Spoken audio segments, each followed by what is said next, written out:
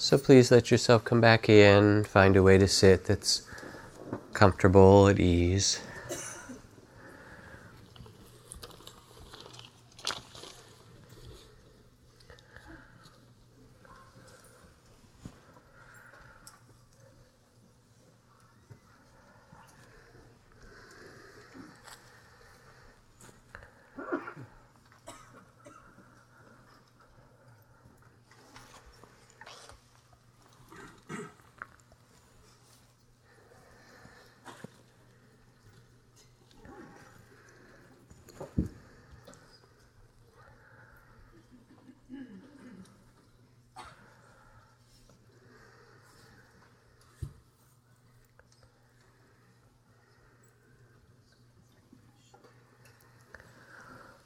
Over the past number of weeks, one of the topics that we've been talking about is what's called in the Buddhist tradition the divine states of heart, or the abode of the gods, the divine abodes.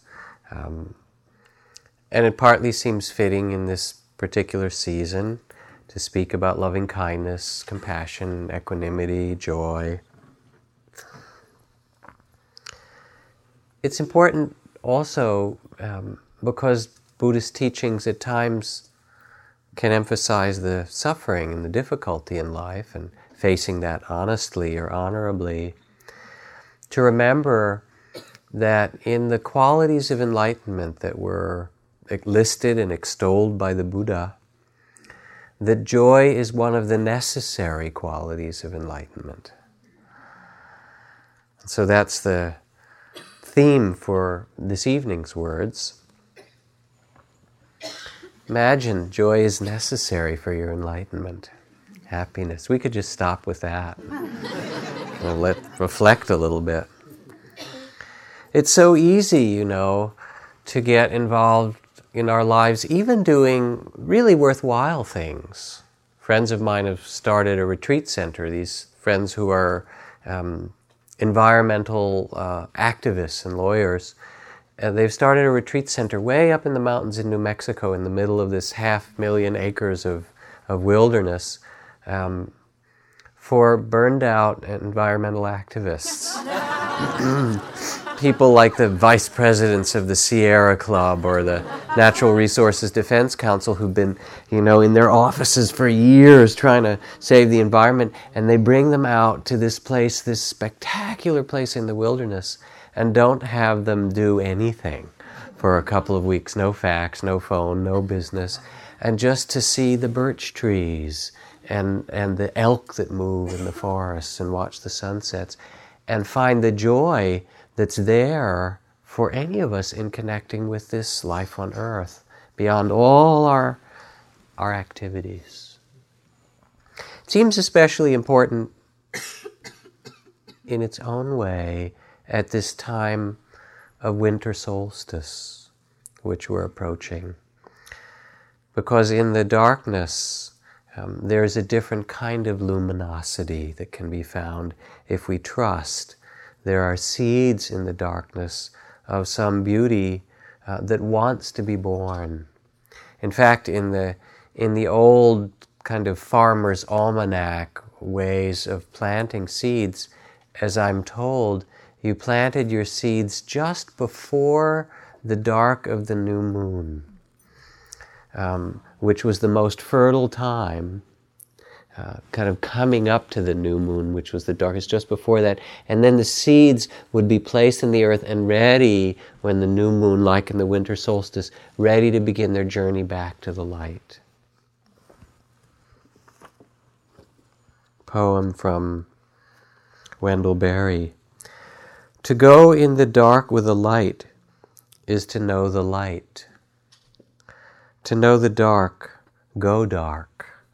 Go without sight and find that the dark too blooms and sings and is traveled by dark feet and dark wings of joy. There's a kind of trust that's asked this time of year. And all around the kind of ancient world, in the time of winter solstice, there were prayers made and candles lit and so forth, hoping the sun would come back. And it always has. And as sure as your breath comes, so does spring follow winter. It always does. So the quality in the divine abodes of this joy that I speak of is, in Sanskrit, is called mudita. And mudita has two different dimensions to it.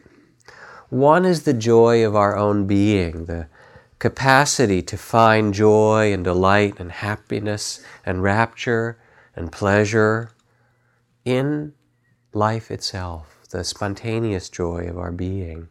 A kind of spiritual joy in being alive, mystery, wonder. And the second dimension is the sympathetic joy, the pleasure in seeing someone else's happiness, the joy in the happiness of others. And spiritual life is intended not to be a grim duty, which you just do like taking your vitamins and jogging and, kind of all the things that you're trying to work out in the gym or whatever it happens to be. The point of spiritual life, in the end, is to awaken that capacity for joy and openness that is who we really are. After the Buddha's enlightenment, it's said, they're sitting under this tree and having the great revelation of joy and peace of heart and freedom of spirit. It's said sometime shortly after he got up from the seat and he walked a short distance away from this great spreading tree, the Bodhi tree, and he stood there for 7 days and just gazed on the tree with appreciation and happiness, just love at the tree and the spot where he had sat and been sheltered for his awakening. My favorite story of mudita, of the sympathetic joy which is shared with another, I've read often here. A farmer whose corn always took first prize at the state fair had the habit of sharing his best corn seed with all the other farmers in the neighborhood. When asked why, he said, "It's really a matter of self-interest. The wind picks up the pollen and carries it from field to field. So if my neighbors grow inferior corn, the cross-pollination brings down the quality of my own corn, and that is why I'm concerned that they plant only the very best." That's simple. The joy in the happiness of others. If you look at poets like Rumi or Kabir or Hafiz, these great Sufi poets and Hindu poets, there's such an expression of joy and generosity of heart, ecstatic groundedness. There's an enormous generosity and humor at work, said one. Fresh, wild moments within a profound peace, drunken lyrics dissolving within a starry clarity, spontaneous pleasure mixed with discipline as well. And when I look at the poems of Rumi, he called his poetry an ocean of poems, or I hear incredible music, I realize that in some way they are not made up by those people, but they're heard by them. Rumi, I think, was just writing it down as fast as he could. He was hearing it. Or Puccini, who said, "I've done nothing. I simply wrote down what I heard from God." Or Mozart, who was taking notes, basically. God, that's a great symphony. Wait a second. Let me write that one down. So joy or happiness isn't the kind of happiness that you get something. Okay, now I'm happy because I've got this particular kind of pleasure. But it's the pleasure, the deeper pleasure of being alive itself, of connectedness. A story. King Solomon wanted to build the greatest temple ever for the people to pray. He wanted to build it on the holiest of all places in Israel, but what spot would that be? One night, it said, Solomon took a walk a long walk out in the fields, and saw a man carrying heavy sacks of wheat one after another from one barn to another nearby. Then the man slipped away into the dark night. He must be a thief, Solomon thought, but decided to keep watching. Soon a different man appeared. He did the same thing, only he carried the sacks of wheat back to the original barn. Then he too left in silence. Next day Solomon commanded the first man to see him. "Why do you steal wheat from your neighbor in the middle of the night?" he asked. And the man replied, "No, I do not steal. My neighbor is my brother. He has a wife and many children to feed, while I do not. He needs much more than I do, but he won't take any extra wheat from me. So every night I secretly carry wheat from my barn to his." Then Solomon asked the other man to come, asked him why he took wheat from one barn, put it in another. And he answered, "I have the help of my whole family, but my brother has none. He has to pay for help, and so he needs more wheat than I do. He won't take it from me, so in the middle of the night I secretly give wheat to him." Solomon brought the two brothers together and told them what each had done. And they looked at each other and laughed and said, "No wonder my pile of wheat sacks always stays the same." And they embraced each other with great love. And Solomon then spoke and said, "Now I have found the holiest of all places in Israel. It is this land where brothers love each other in this way, and so the temple shall be built here."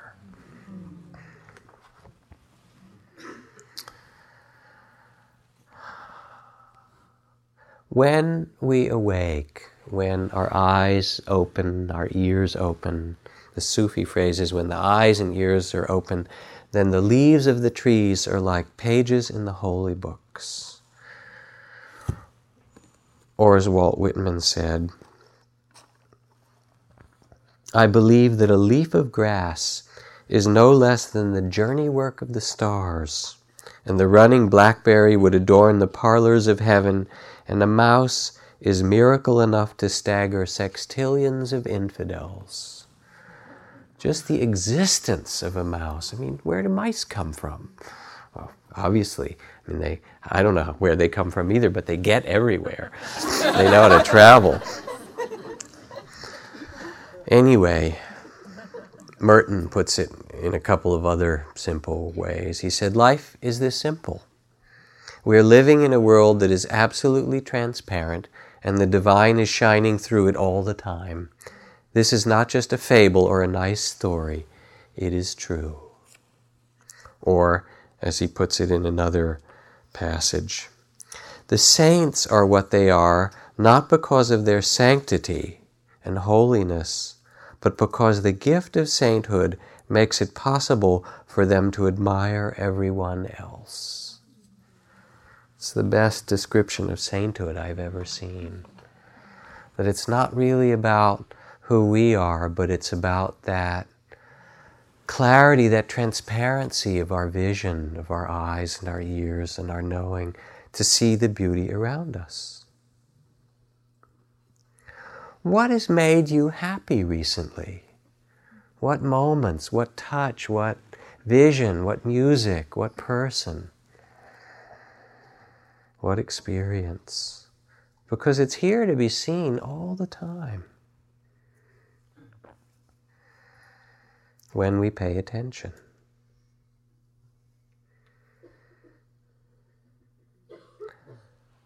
And so ordinary. I remember when I was 7 or 8 years old, I was very sick. I had what they thought was polio, and I was paralyzed, and I was put in the hospital. I was in the hospital for a good part of a summer. And I remember getting better slowly and getting taken home, and then finally being able to go out to play for the first time after a couple of months indoors in the summer. It was this, and I went out on this green lawn and out in the neighborhood into the park nearby, and I was in ecstasy. I hugged the trees. I did somersaults on the grass. I laughed. I was so happy just to be out and walk on the earth. I read this account recently in a wonderful book on time about someone who had visited Bali and gone out on a dark night, really dark night, new moon night, from his little cottage to those little dikes that you can walk between the rice paddies. And it was a night where the sky was just filled, the southern sky, with the Southern Cross and all these brilliant stars. But because it was in the rainy season, it was a break in the rainy season, all the fields were filled with water. So not only was the sky filled with stars, but when he looked down, the stars were all reflected on the ground as well. And then he said, I started to walk in this sea of stars above and below, and in Bali they have fireflies. And then the fireflies came out, and he said, I felt like I was swimming in the sea of stars. Sensory awareness, taught as part of Psychology 101 in a lot of basic psychology courses.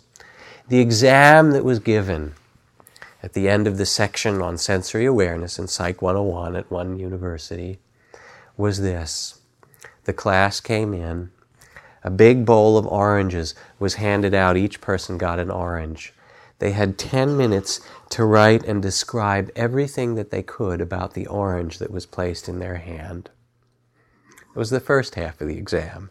How you describe, how it squished, how it sounded when you squeezed it a little bit, what the texture felt like on your skin, what the color was like all around it, the odors from the different sides of the orange and so forth, the luminosity of it.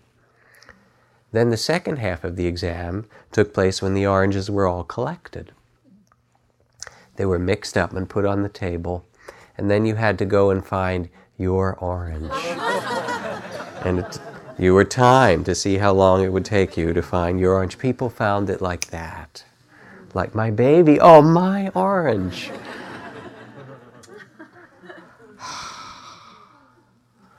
So what does it mean to be happy? To look for joy. And there's so much graciousness that's given us even in difficult lives. Rumi again, do not sit long with sadness, my friend. When you go to a garden, do you look at thorns or flowers? Spend more time with roses and jasmine. We begin to sense as we step from the small sense of ourself, what we've called the body of fear, that identity that worries and clings to things and is frightened and struggles and so forth. You know the small sense of self. When we step out of that, in a moment, it can happen as we sit, as we walk, as we let ourselves open, as we do the practices of loving kindness and compassion. And when we do, there comes a sense that the joy that we seek is not something to get or have, but it is who we really are. And with this awareness, with this awakening that grows, comes a kind of responsibility. André Gide put it this way. He said, know that joy is rarer, more difficult, more beautiful than sadness. Once you make this all-important discovery, you must embrace joy as a moral obligation. There you are. There's your moral precept for the evening. How do you like that?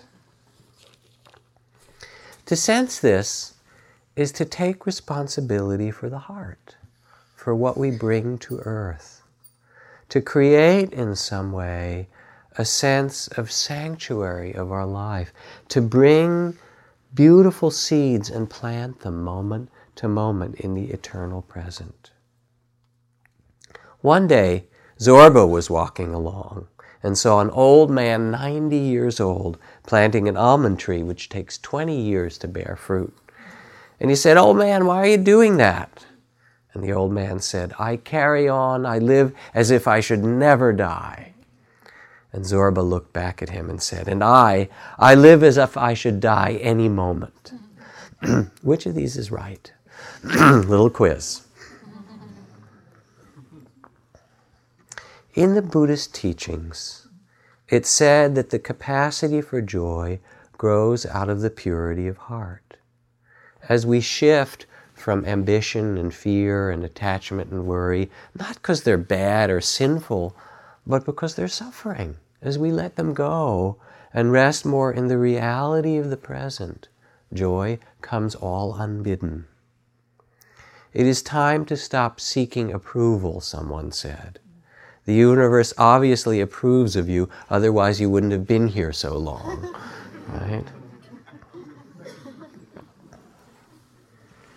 There's a lovely incident in the story of the Buddha where he struggled for 6 years as a yogi doing ascetic practices and starving himself and sitting on beds of nails and doing all the things to try to force his body and mind to a kind of purity, and finally, exhausted and nearly dead, he almost killed himself. And people wandered by and they said, "Has the sage Gautama died yet?" And someone else said, "Well, I think he's still breathing."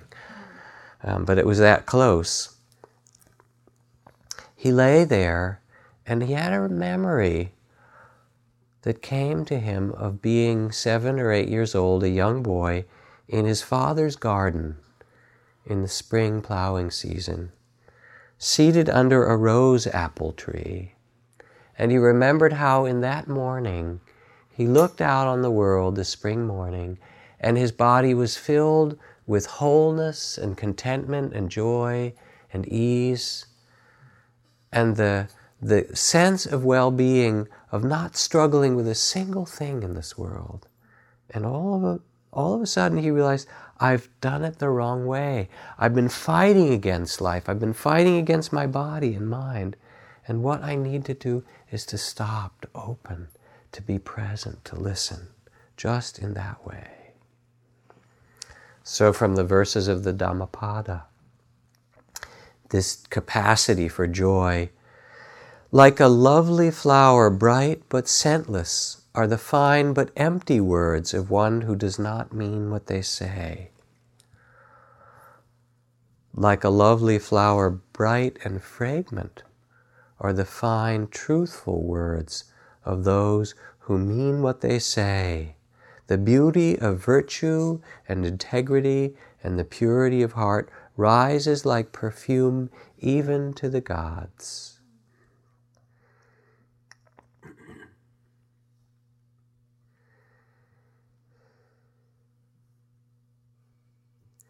It's not very complicated.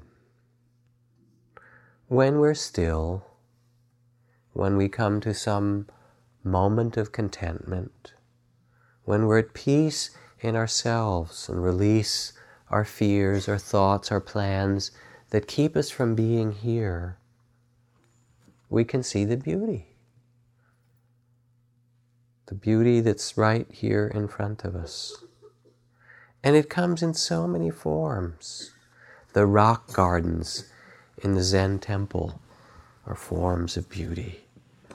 Those raked piles of... So who would have thought to make a garden out of gravel? But they're exquisite. William Stafford, the poet, I embrace each emerging experience. I participate in each moment's discovery. I am a butterfly. I am not a butterfly collector. Can you hear the difference? I am a butterfly. I am not a butterfly collector. The beauty that's here around us. A very interesting study was done. Study, I don't like to use the word experiment. In London, 2 streets in an area that was run down and poor and high crime, parallel several blocks apart. One of the streets, unbeknownst to the residents, the City of London assigned for a year street cleaners, tree pruners, people who took the graffiti off the buildings, and for the course of that year, that neighborhood in where that street was beautified and kept clean without anybody talking about it. The street was swept off and the painted things were all taken off, the graffiti, the plants were watered properly, and the place was made to look beautiful. At the end of a year, the statistics were compared, and the crime rate in the street that had been made beautiful dropped to nearly half of that in the street several blocks away that was untouched. There's a place for our remembering and creating and bringing what's beautiful in us back into the world. So then it becomes a spiritual question. How to bring beauty alive, how to bring joy into our life. We sit to be happy. That's its purpose. If we can't be happy, what good is it? And and when you do loving kindness meditation, may all beings be happy, may you be happy. It's not a wish exactly, it's more like an instruction. Be happy. It's a verb, be, and then a result. There is, in fact, in every person, a longing for happiness. We sometimes don't know how to do it. Often we do the opposite. But there's a longing for beauty, for joy, for connectedness, and we remember those moments. My daughter, who has insisted ever since she was old enough to know that we could do it, that we pay for the cars behind us when we cross the Golden Gate Bridge going into the city, still to this day, now she's 16 and a half years old, and Dad, you got to pay for the car behind us. And she's so happy when she said, I hope it's some businessman having a hard day, kind of. And the car gets up there and they try to pay. She likes it especially when people argue with the toll taker. No, you've got it. They couldn't have paid for me. You have to take my money. She said, wow, this guy's going apoplectic. Look at that. And then they start to smile and she waves, And it's such a little gesture. It's such a little thing. How to bring joy into our life, moments, step by step. A person's life, said Albert Camus, is a slow trek to rediscover through the detours of art those one or two moments in whose presence their heart first opened. That his vision of the life of an artist or of a human being is to recapture that original innocence, that original beauty. In the end, it's why people meditate. And we start to meditate to become peaceful, to let go, to purify, to bring compassion, to center ourselves. But as meditation deepens further, there come to many people deep states of joy. There's 5 grades of rapture that are listed in the Sanskrit text. There's the beginning of rapture where it's just a little bit of cool and trembling in the body, and then there's deep thrilling rapture, and there's rapture that brings cold and visions and exquisite lights and ecstasy, and it kind of goes on from one grade to another. It's really kind of fun to read those texts because you get a little bit of, it's contagious actually. You just read it and your body remembers, oh yeah, happiness is possible.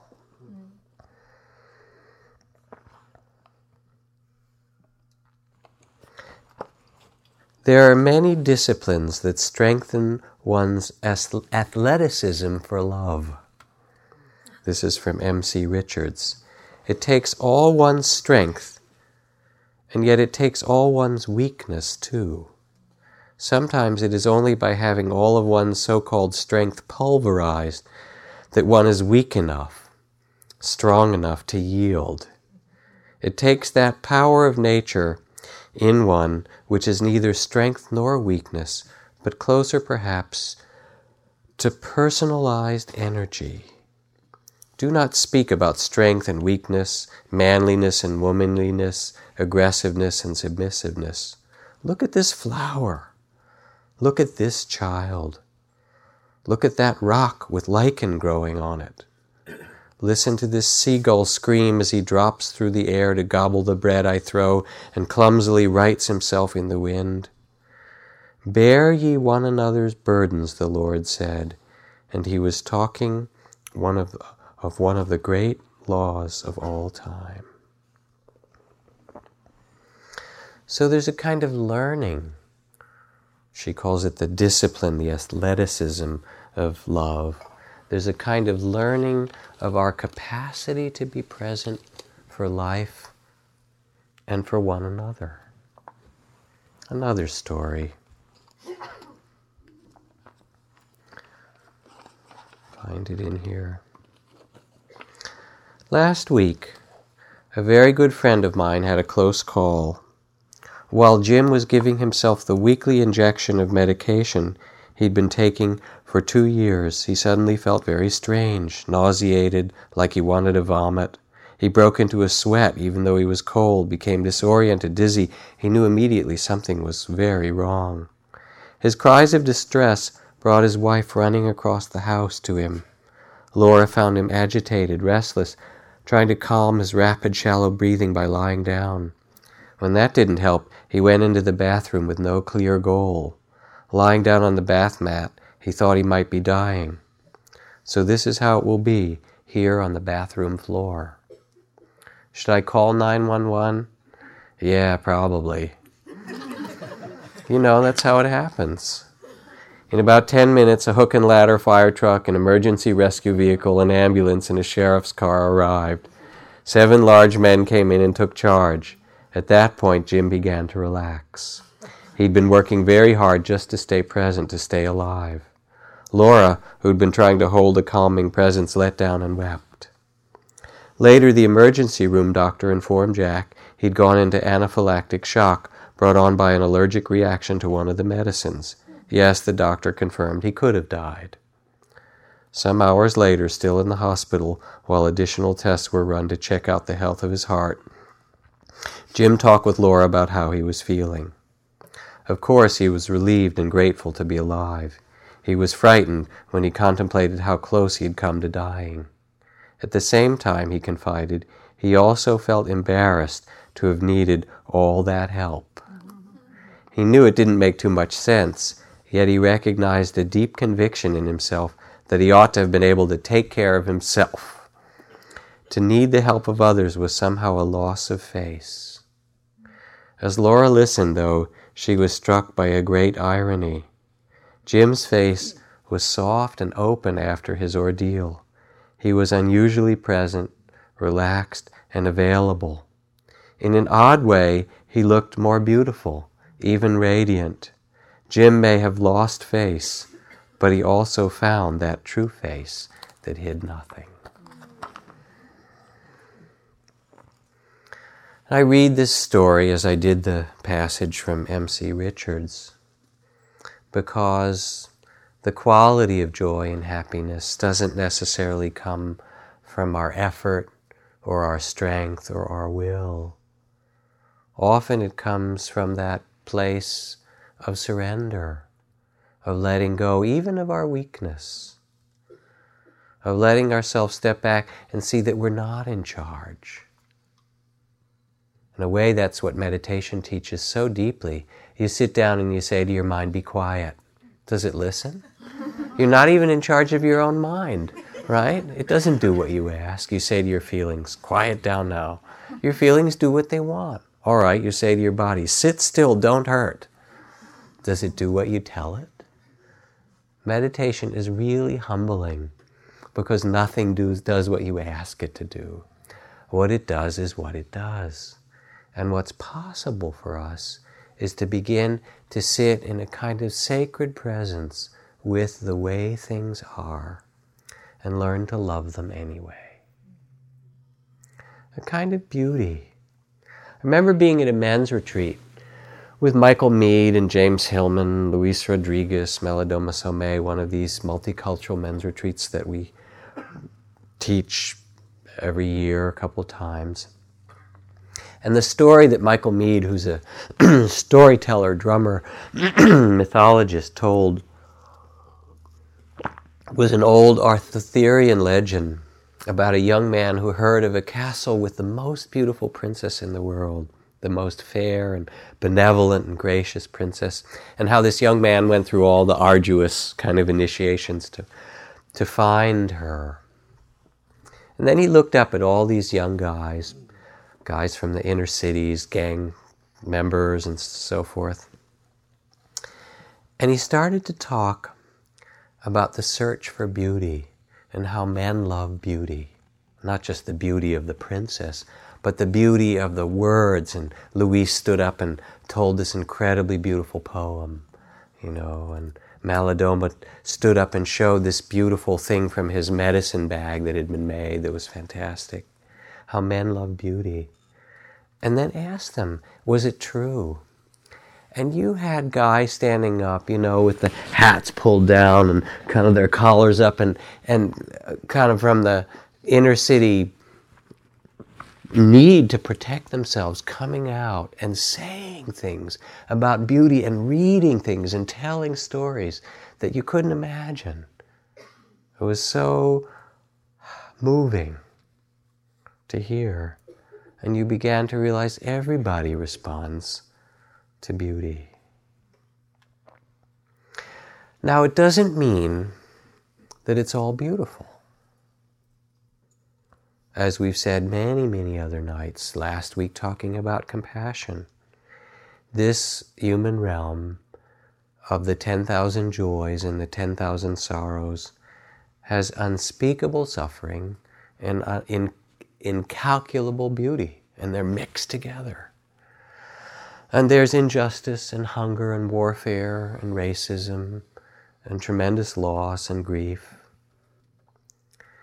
And yet in the midst of this, there's renewal. And there's the birth of incredible life every year on this earth. And there's the birth of beauty that comes out of you and you and you and each person with our words and our deeds, moment by moment. In a way, we need to create beauty in the muck of this human life. Plant the seeds of joy. Even when things are difficult, to remember that sometimes the difficulties, like that passage of vulnerability and near death, are the place where some deeper joy and beauty can be found. It's like Ram Dass talking after his stroke and nearly dying and all this, and he says, well, my guru taught me that suffering is grace because it brings you closer to God. He said, so all this must simply be heavy grace. And someone sent me this last week, a book of pictures of sadhus, that's yogis in India, all these amazing kind of guys, wandering about India in their loincloths and sitting in, strange yoga postures and so forth. And there's this one old yogi I was reading about. He said, I've spent the last 50 years wandering in India, chanting songs and prayers, songs of praise to God. That's what I've done for 50 years. But now I'm old and I fell and I broke my hip and I can't go anywhere. And I have to lie here and breathe. So while I lie and breathe, I chant my songs to God. Yes, I've always wanted to live my last years with the songs of beauty on my lips, and God has now provided that for me very nicely because I've been required to stay in bed for the last 7 years. I'm an eternal servant of the divine, and I am happy beyond my wildest expectations. So this guy is beaming, sitting on his bed, unable to move, unable to go anywhere, just singing his songs to God and saying, I'm happy beyond my wildest expectations. I don't know, this doesn't seem that's very capitalist to me. Something he's not consuming. There is a beauty that needs to be found somehow, even in the struggles, even in the jealousy and in the depression that we have. Maybe it's the beauty of the patience or the endurance we find, or the person who comes to give us a little bit of their support and our willingness to let it in, that gives a patina to the soul, as someone said. Kind of shines that which is deeper even than the sorrows. Because through it, through the pain and sorrows and the contradictions and ambitions, we somehow learn that that's not the way. they become a reminder for us that there's something even more important to this heart. And if we don't understand, spiritual life can kind of repeat our struggles. There we are struggling, and then we do it again in spiritual life, trying to make ourselves somehow different. But that's not really the point. The point as we sit, as we do practices of loving kindness or compassion or sympathetic joy, or just feel our breath and make space in the heart for the dance of life, is to bow to it all, as if to bow to the beloved. Rabbi Levi of Berditch once encountered a man eating on the fast day of Tishu B'Av. "Surely you've forgotten that this is a holy fast day," he said. "No," answered the man, "I know this is the fast day." "Aha! You are not well, and your doctors instructed you not to fast," said the rabbi. "Nope, I am perfectly healthy," the man replied. Rabbi Levi lifted his eyes toward heaven. "Look how precious your children are, dear Lord. I've provided this man with ample excuse to explain away his behavior, but he refuses to deviate from the truth even when it incriminates him." The idea in spiritual life is not to judge ourselves.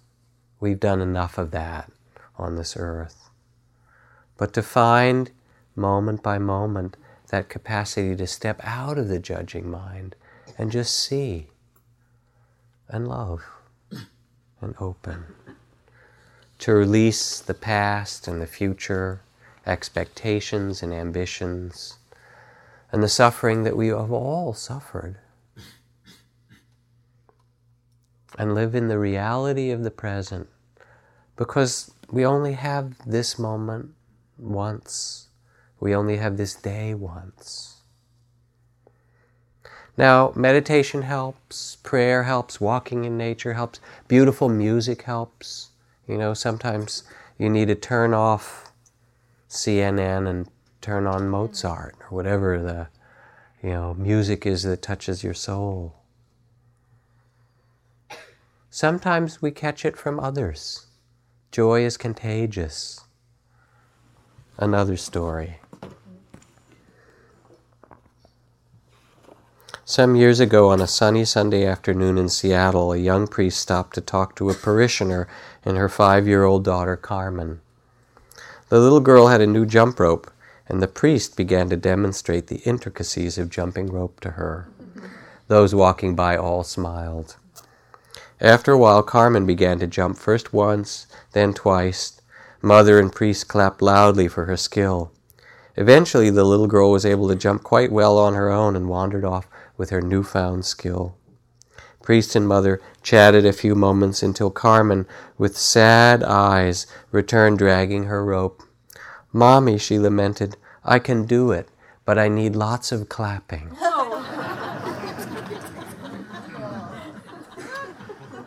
I think that's really what Sangha is about. That we come together and we see one another, and we see in the deep way. We support one another. So the invitation of the Buddha is to celebrate and rejoice in the holy life, the good life, the life of the heart that brings well-being and cares for the welfare of the many, not by greed or hatred or delusion or accumulation, but by remembering this capacity for love and openness and liberation that is our true nature. It is like a lamp set up in the darkness, or pointing out a road to one who is lost.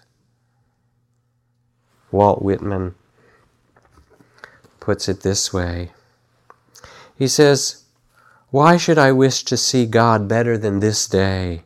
I see something of the divine in each hour of the 24, and each moment then, in the faces of the men and women, and in my own face in the glass.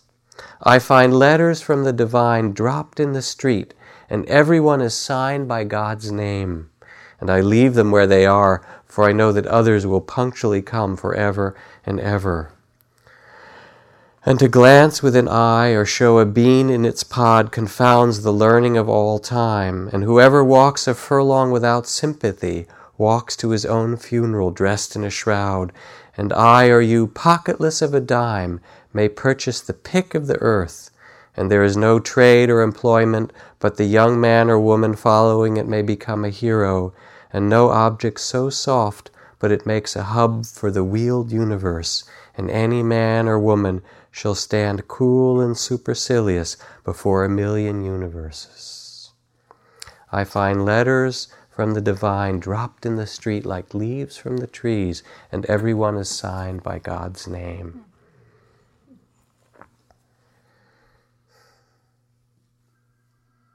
The quality of mudita, of taking joy in the happiness of others, comes when the heart is open, when we take delight in life and realize that it's not limited, but there's an infinite supply of it. And the phrase, just as in loving kindness practice, one might say, may you be happy, may you be well, may you be safe.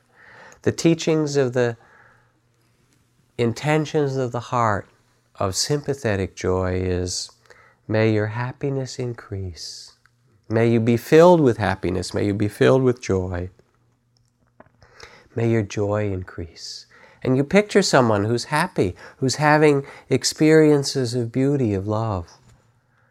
And then wish for them, may that love increase. May that joy grow fuller. May your happiness grow further. There's a kind of innocence and child of the spirit. You know, in China, the oldest teapots, it's said, which families have for generations and generations, are 100, 200, 300 years old. It's said that a teapot doesn't really get seasoned until it's been used for 100 years. And then you don't have to put in tea. All you have to do is pour in water, and it makes tea of itself. That's the invitation of the Buddha in meditation, to sit and remember you are the teapot. To breathe. To smile a little bit, as Thich Nhat Hanh says. To have the courage to be happy. Deborah Chamberlain Taylor, good friend and teacher here at Spirit Rock, she talked about how in one group that she led over the course of a number of years for a women's group, a training group, that one of the members of this group was a African-American woman who'd suffered incredibly, grown up in an alcoholic family with a great deal of abuse and tremendous pain, and then she herself got pregnant, and the man she was with beat her and then left, and she had to kind of raise her child and try to make enough money, and did a lot of healing, and then became politicized and became a radical and a feminist and a political radical, and struggled for justice for years and years, all kinds of struggles, to raise her children, to educate herself, to help others, and so forth. And she told the story of all the things that she'd done in her life, the struggles to find herself. And on the last day of these year or two of training groups, she came to the group, and people were talking about what they had learned in their practices together. And when it was her turn to speak, she said, I've made the most radical decision of all. After all that I've been through, I've decided to be happy.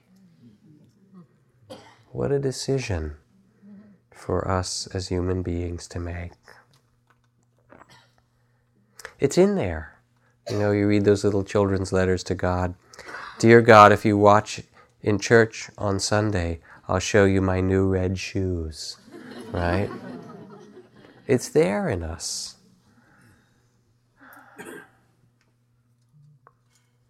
And all it takes is our attention and our love. I was reading this week a book that was sent to me about Frida Fromm Reichmann, who is a very well-known psychiatrist. And it's in part the history of psychotherapy with schizophrenics, which there almost isn't one of. People would ask, what do you mean? It doesn't even work with psychotics and mental patients to do psychotherapy. At least it wasn't considered to be so. But she started a hospital, which she ran for 30 years.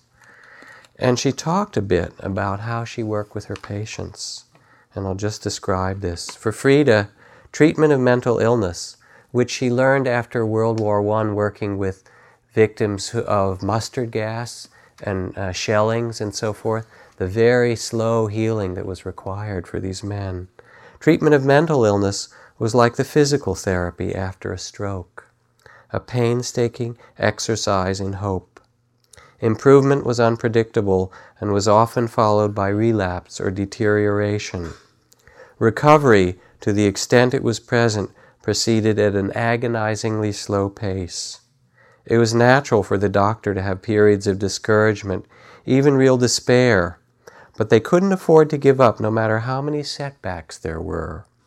A patient had to have at least one person who could imagine the possibility of their getting well.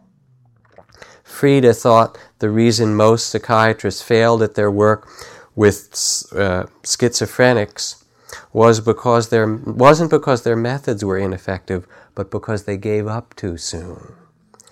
Their belief in their own potential to cure was so weak that as soon as they encountered a serious setback, they declared the person chronic and abandoned the treatment.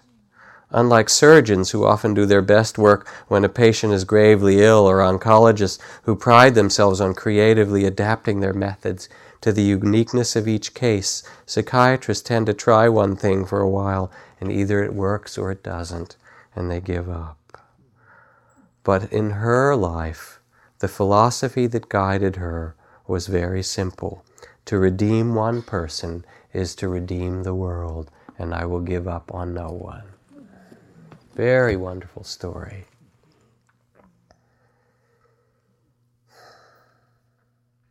Let's sit for a minute, a little meditation.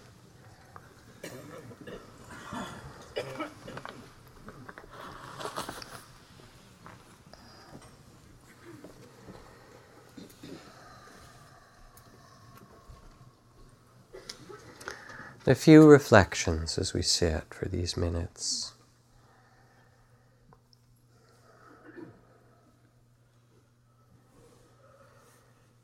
Coming back to your own breath and body.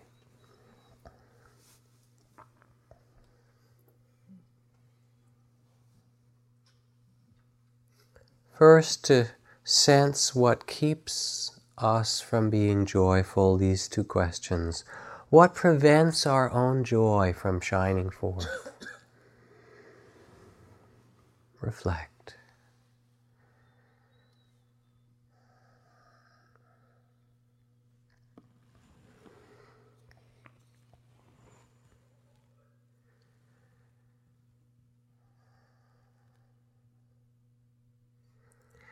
And what prevents our happiness in the joy of others?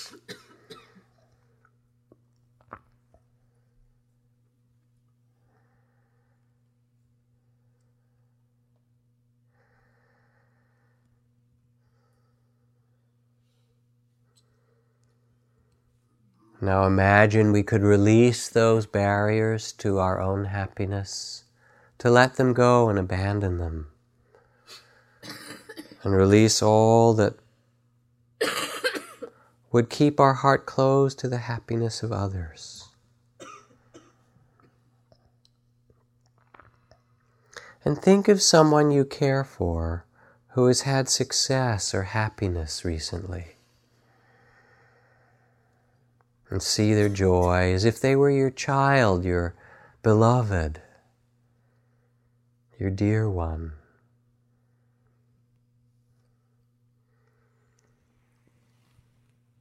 And reciting gently in the heart the intention, the phrase, may you be filled with joy.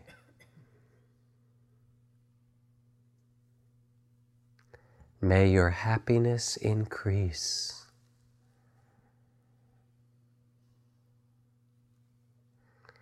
May you be filled with joy.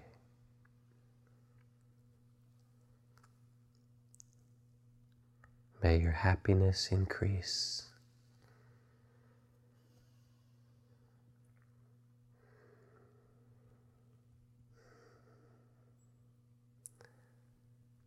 Then bring this same attention back to yourself, the same simple phrases of intention.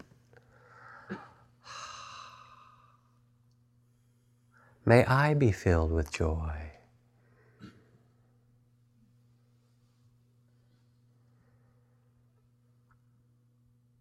And may my happiness increase.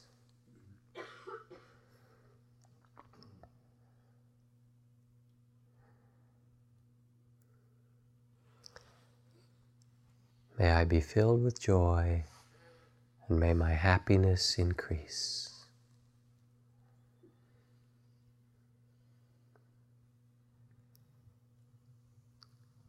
And imagine from your heart going out over the days and week ahead, leaving this room and bringing the spirit of deep joy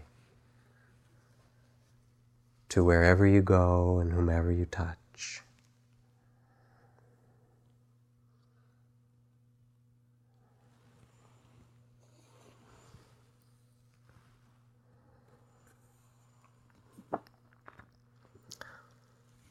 And last, a little poem given to me by a community member tonight. May the blessings fall upon you like the dance of delicate snowflakes, like the sound of a tumbling flute, like a sheet of rain washing you clean. May you be free to dance and sing, blessing everything you see.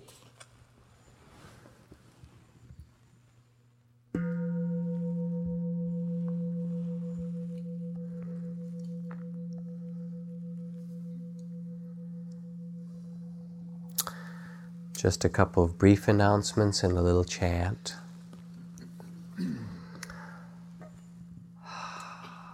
First, one person needs a ride to San Francisco, back to the city. Is there anyone who can offer a ride to San Francisco? Would you meet, his name is Joe, would you meet him in that back corner there, right after we finish? Okay? Is that all right? Oh yeah, but I got a ride to Albertsons, I forgot. I have to get a ride from here with some other people to Albertsons. Okay. Is there anybody else who can offer a ride to San Francisco? Okay. So meet him just in that back corner. He'll be there. Again, next week we will have a bit of a sitting, a beautiful slideshow with music, and then a kind of holiday potluck get-together celebration. So bring snacks to share, and bring lots of money, which we will collect from you as much as you feel generous to give it, for the soup kitchen in San Rafael, and a little for the prison project as well. And that will be Monday, Christmas Day. Then I'll be gone for a bit, so the following Monday, January 1st, the first day of the year, John Travis, who's a teacher from Spirit Rock Teachers Council from up in the foothills, will do the Monday class, and then I'll be back the week after that. Let's just do a little chant and then go out, carry the spirit you have with you out into the winter evening.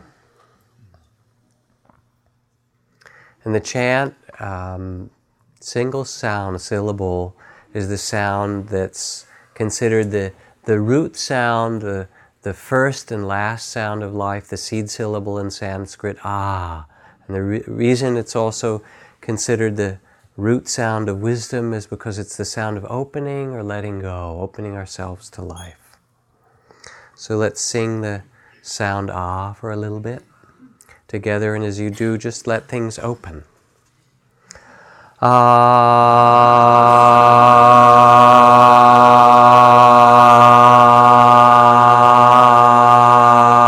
Add harmony, ah.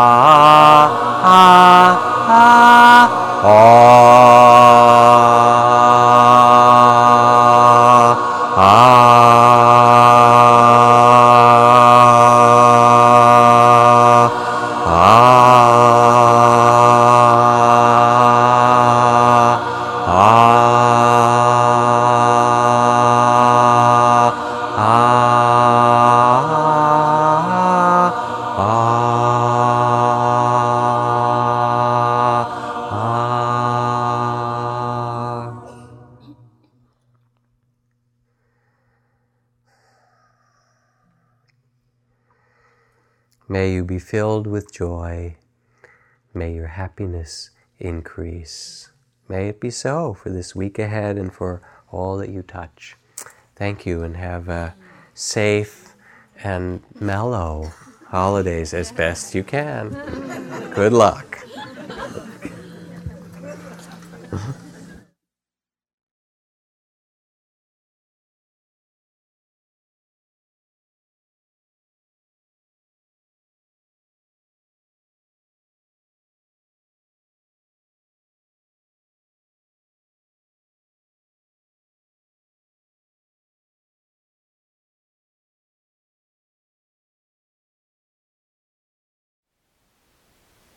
Thank you for listening. To learn how you can support the teachers and Dharma Seed, please visit dharmaseed.org/donate.